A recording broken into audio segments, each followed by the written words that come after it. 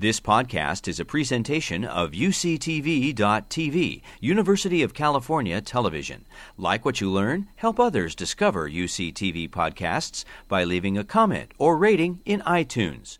I think that when people think about the trauma and the harm that has been done to Native communities and colonization even, I think when people think about those things, they think about them as things that happened in the past, but they are definitely things that are ongoing and perpetuated by things like the name on a building.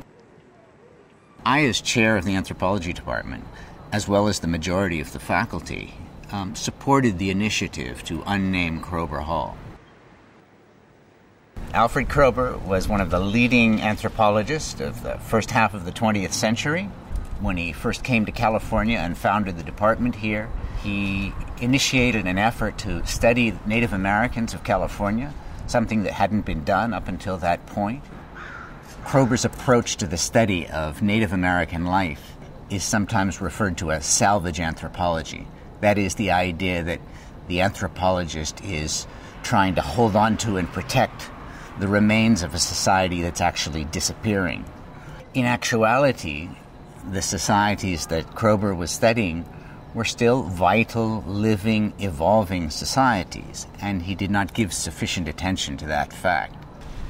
One of the other reasons for the unnaming initiative has to do with the poor judgment exercised by Kroeber in his decision to have Ishi, one of the last remaining members of a Native American tribe, come and live at the Anthropology Museum as something of a display item.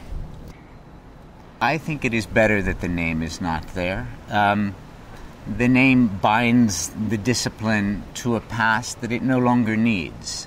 And that doesn't mean that it's not important to study Kroeber, but at the same time there's no need sort of to make a monument of those foundational figures whose contributions we recognize, but also whose flaws we can see more clearly now from the standpoint of the present.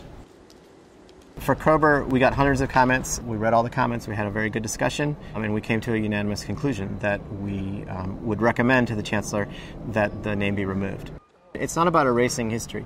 Going forward, we would like the legacy of Kroeber to be engaged with. We want it to be something that people talk about, both the incredible work that he did and also why it felt like it was necessary to remove his name from the building. What it comes down to is really what kind of message are we sending to especially the Bay Area First Nations? And, how are we going to use this as a first step and move forward to a new chapter of inclusive, decolonial future where Native Americans' land is returned and their voices are heard, and we stop denying and erasing the history of the genocide that occurred.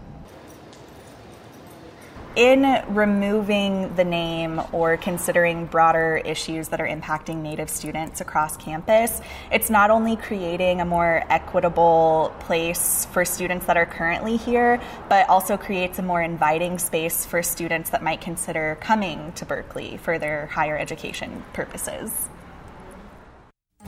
You've been listening to a podcast by University of California Television. For more information about this program or UCTV, visit us online at uctv.tv.